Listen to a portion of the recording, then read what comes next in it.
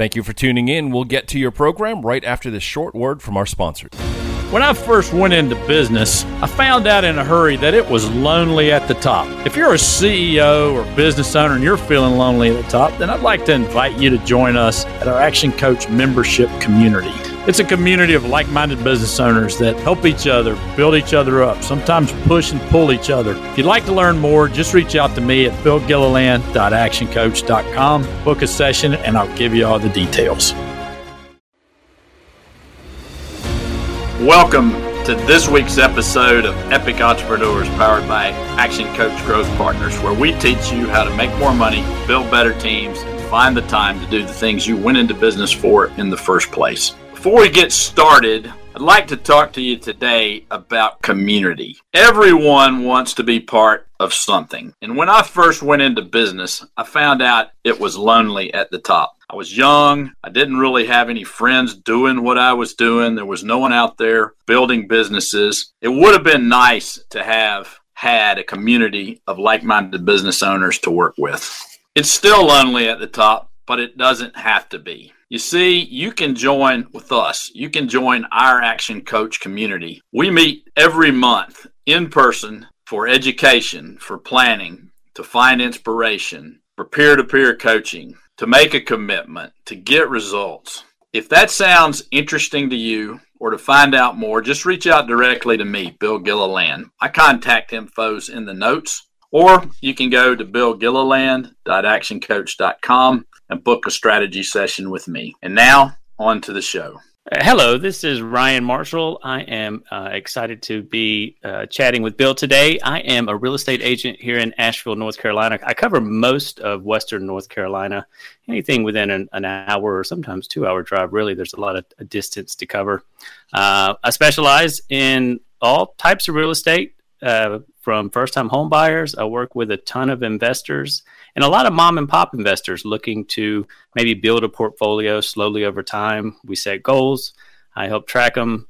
I do the same for sellers. I take a no-nonsense approach and upfront, and I pride myself on kind of identifying the hurdles in real estate for folks, and I'm always looking to chat with people, so I'm excited to be on the show and put myself out there. I'm also the host of The Real Deal here on Biz Radio. You may have heard me there before. If you haven't, be sure to go over there and check it out on the bizradio.us website. Bill, thanks for having me on. Hey, thanks for being here, Ryan. Let's reel it back. You haven't always been in real estate. Give us a little bit about, your business background and how you ended up in real estate. So, yeah, that's correct. Real estate's kind of, I guess, my midlife switch over. To be honest, most people don't start out in real estate, which I find interesting. Not a lot of people come directly out of college or out of high school and go to real estate school. I started off in the service industry as a teenager. My mother owned gift shops as a child, so I come from an entrepreneurial family, and I worked there from a very young age. I can remember being so nervous talking to people. It's funny when you're on your first job and you say hey to somebody that walks in the store, and when they don't say hey back, you feel like this sense of rejection. So learning how to get over that at an early age. I got into restaurant work, and really in restaurant work, I've done everything from fast food to fine dining for years. I moved around a little bit throughout the Southeast.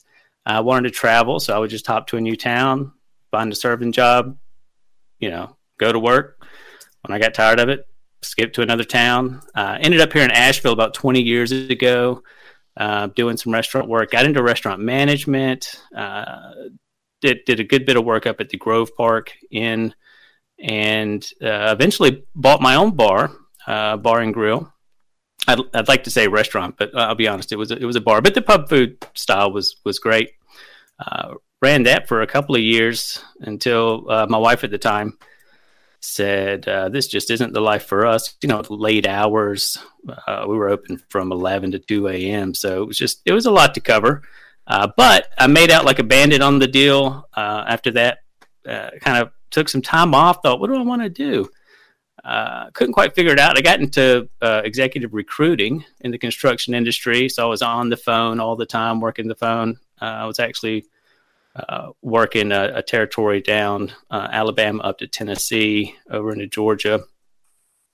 But I actually had a lot of fun with that. The office environment was fun, chatting to new people. I always loved to chat to new people. So real estate just felt like a good fit. I had a lady that ran a large real estate team up here in Asheville, asked if I would come over and help her with a coaching network for teaching ISAs or inside sales agents how to work the phones.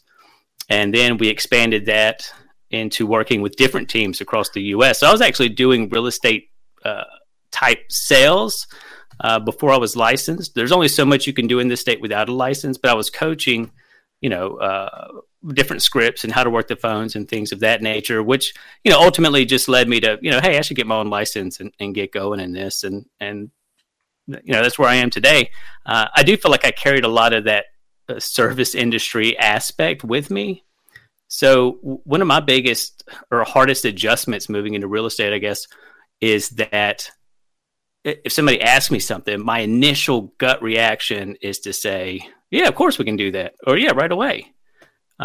Which I kind of had to tone back because in real estate, I can't always make it happen, So that's been a little bit of an adjustment for me to overcome. But I traditionally find that, if you're open and honest, set the expectations, see the hurdles, set the goals, and maintain good relations with, particularly with other agents, attorneys, lenders, then you can pull some strings and you can make some things happen.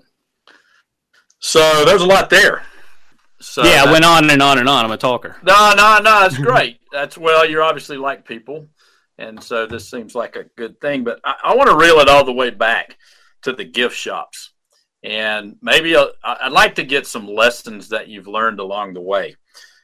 So maybe if we could break it down, like what is one or two lessons that you learned from the gift shop? Well, from the gift shops, I tell you, what pops into my head first is, as a young child, it was the first time my mother would never. Like if you were at the store, you were standing up, yep, even if nobody was in there. So, because if somebody were to come in, they don't want to see you sitting down. Because if they do, then you stand up, and it gives a subconscious. It makes them feel like they put you out, or that you weren't excited and welcoming. So we always had to stay standing. And I can remember how much your feet hurt when you first get used to standing up for that long.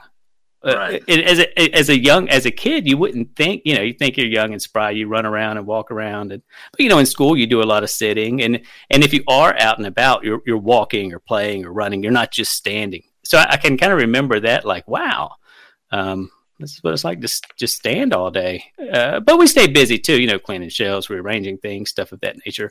But the biggest thing I learned to overcome, I guess, was that interaction with strangers, how to read the cues to where if they wanted you to help them almost like a personal shopper, or if they wanted to be left alone.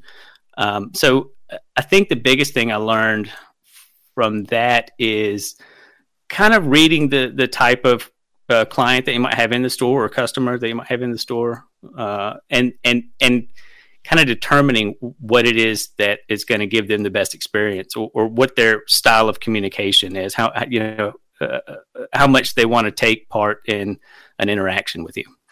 Yeah, I always say that everyone should work a retail job just so they learn how to read people. Yeah.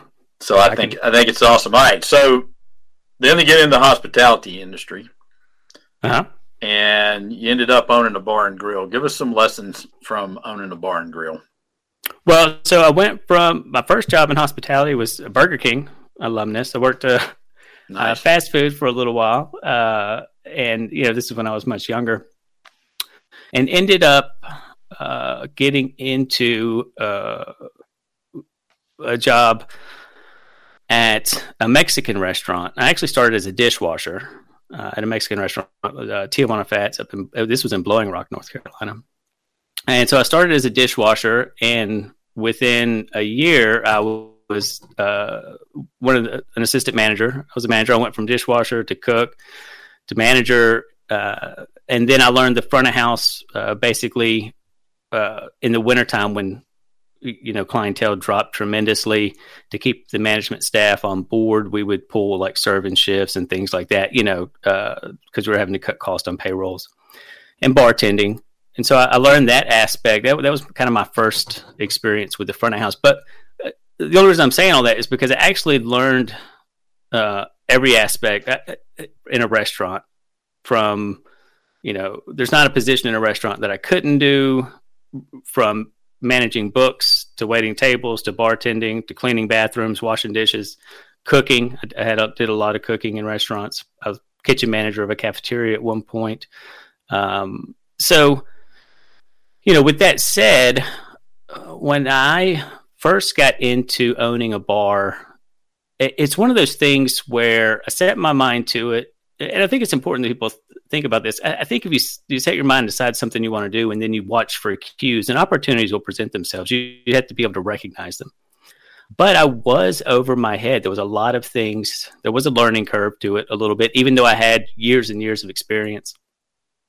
But I would say the number one thing about owning your own place as far as hospitality is just a humbleness. You got to be grateful for the clients that come in. You can't be like, oh, I'm the owner. There's that old saying, like, if you find a guy plunging the toilet in the bathroom of the bar, that's probably the owner. And that was kind of true. We worked a lot in there. We didn't have a lot of running capital when we first bought it, and we were trying to kind of maintain the current clientele that was there while expanding into a new clientele. So it was this big balancing act of slowly making things better. We couldn't really afford to do a shutdown and a remodel and a rebranding, because we did rebrand the name to something else. And so I had to learn to walk that line and balance out, like, bringing in a new type of clientele while still keeping the old clientele happy to increase sales. And with a bar, like a neighborhood type bar where there's a good handful or large amount of regulars, and now you're bringing in new folks, that can be a little bit of a difficult task. So there's a lot of politics, if you will, with the clientele, as far as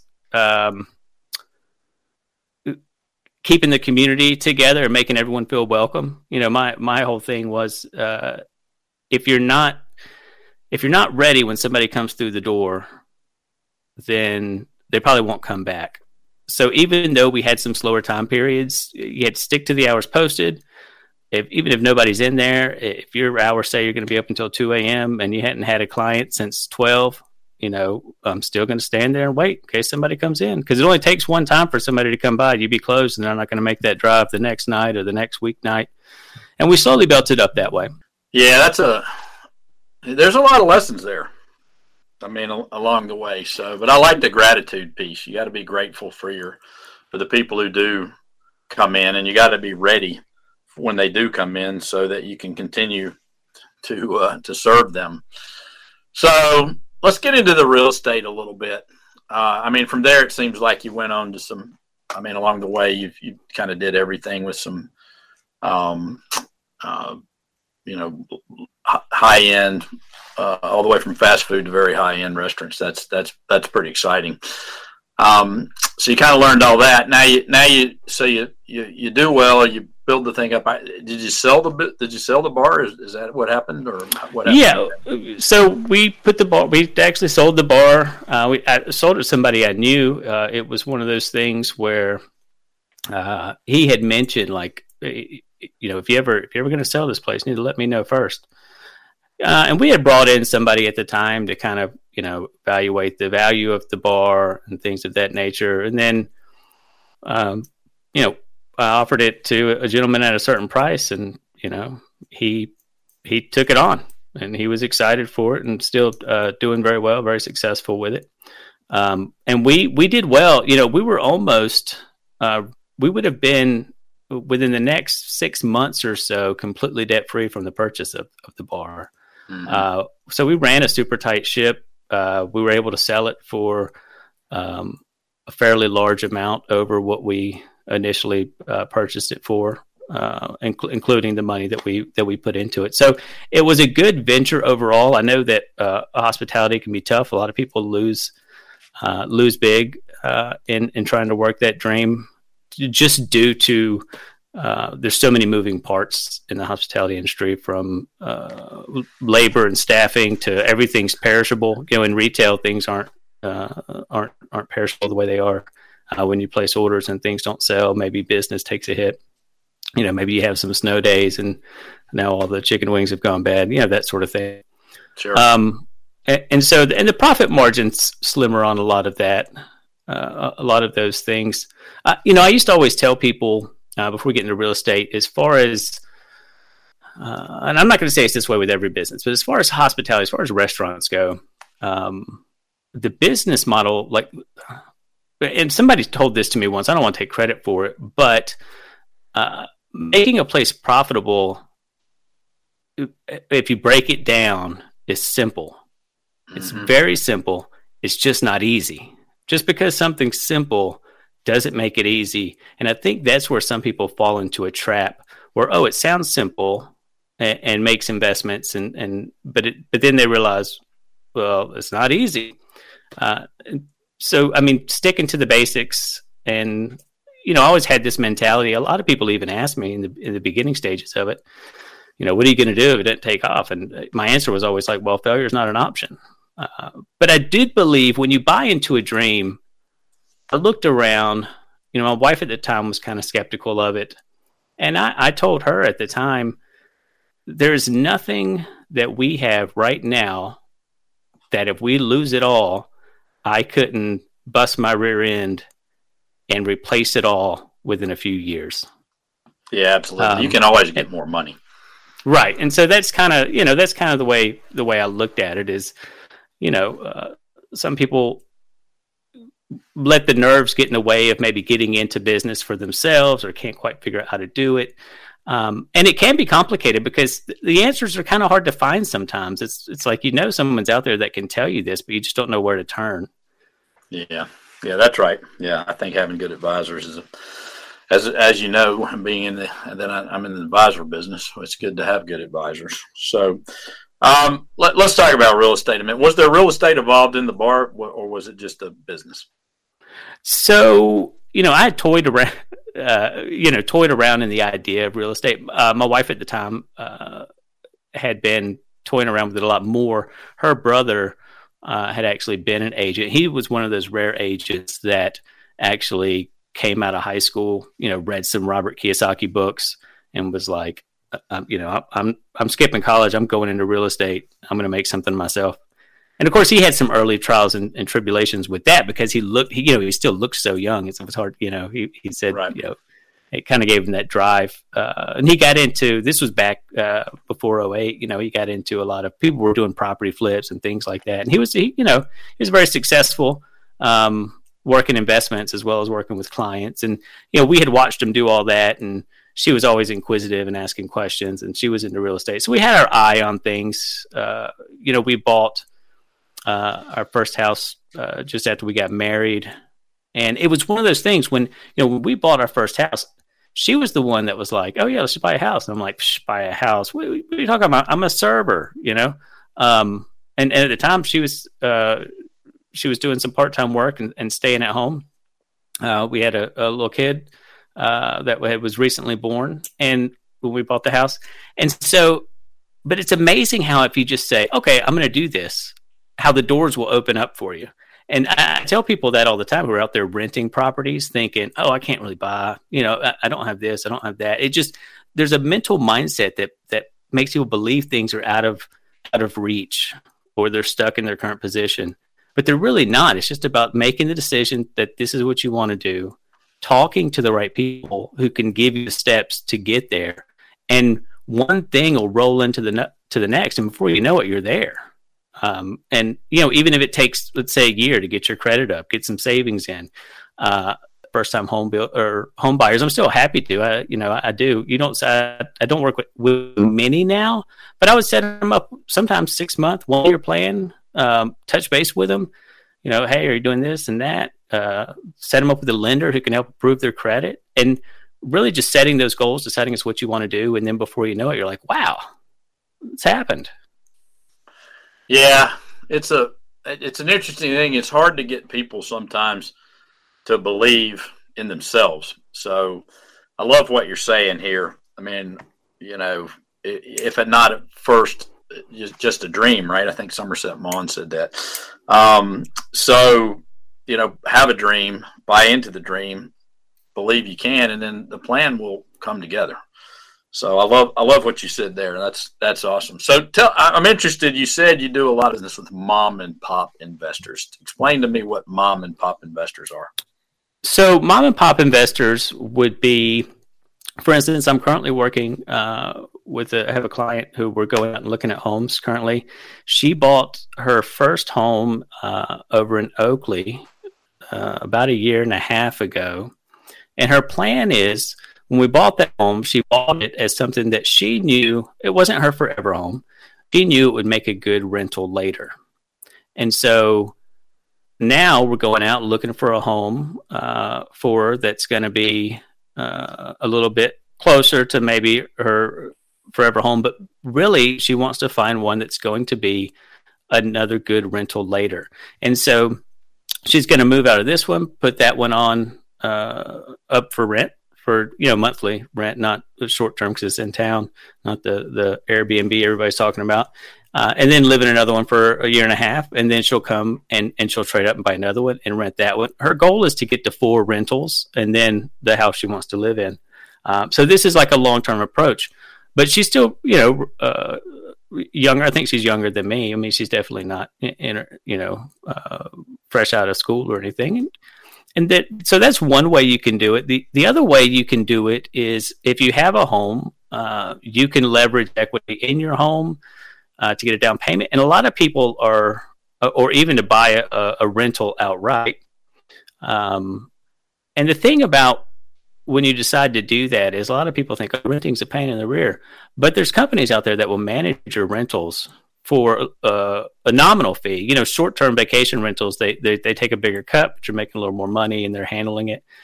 But if you talk to an agent and make sure the numbers are right, and you pick up a new rental every couple of years, when it comes time to retire, you can either hold on to those for residual income, you can sell those off. If you've bought 3 or 4 rentals over your lifetime, with appreciation and that rental incomes, paying them down, then, you can retire very wealthy off those, either that residual income or by selling off those 4 and just taking that cash in a lump sum. Yeah, that's awesome. I got a lot more questions, but it looks like we're getting close to the hour here. So just real quick, if you could sum up like one lesson that you or something nobody told you that you wish you had known before you got into business. I would say the biggest lesson that I've learned is to stay out of your own head when it comes to negativity. Believe something's going to happen, and it makes the actions that you need to take to make it happen easier to do. And also leverage the communication with others in the industry that you're looking to get into. Ask questions, pick people's brains. I think that if you ensure that you can always bring a little value back to that person you're asking questions to, no matter what it is, as far as when I say bring value, maybe you can do something for them in return. Maybe you can send them a nice email telling them how grateful you are. It was great talking to them. You learned so much. Those little things, the little things that you can do to really build relationships in an industry of business you're interested in will really pay off in the long run. Yeah, that's awesome advice. I've often found that you could just a lot of times buy somebody a lunch or a breakfast and they'd be happy to give you advice. Right. It's not hard. Most people want to give back. So there's your wisdom from Ryan today. Hey, Ryan, thanks for being on. Yeah, I appreciate you having me. We'll do it again sometime. I'll bring you on my show. No, I'd love to have you back. We got a lot more to talk about. So until next time, all the best. Thanks for joining us for this week's episode of Epic Entrepreneurs. Here's 4 things you can do.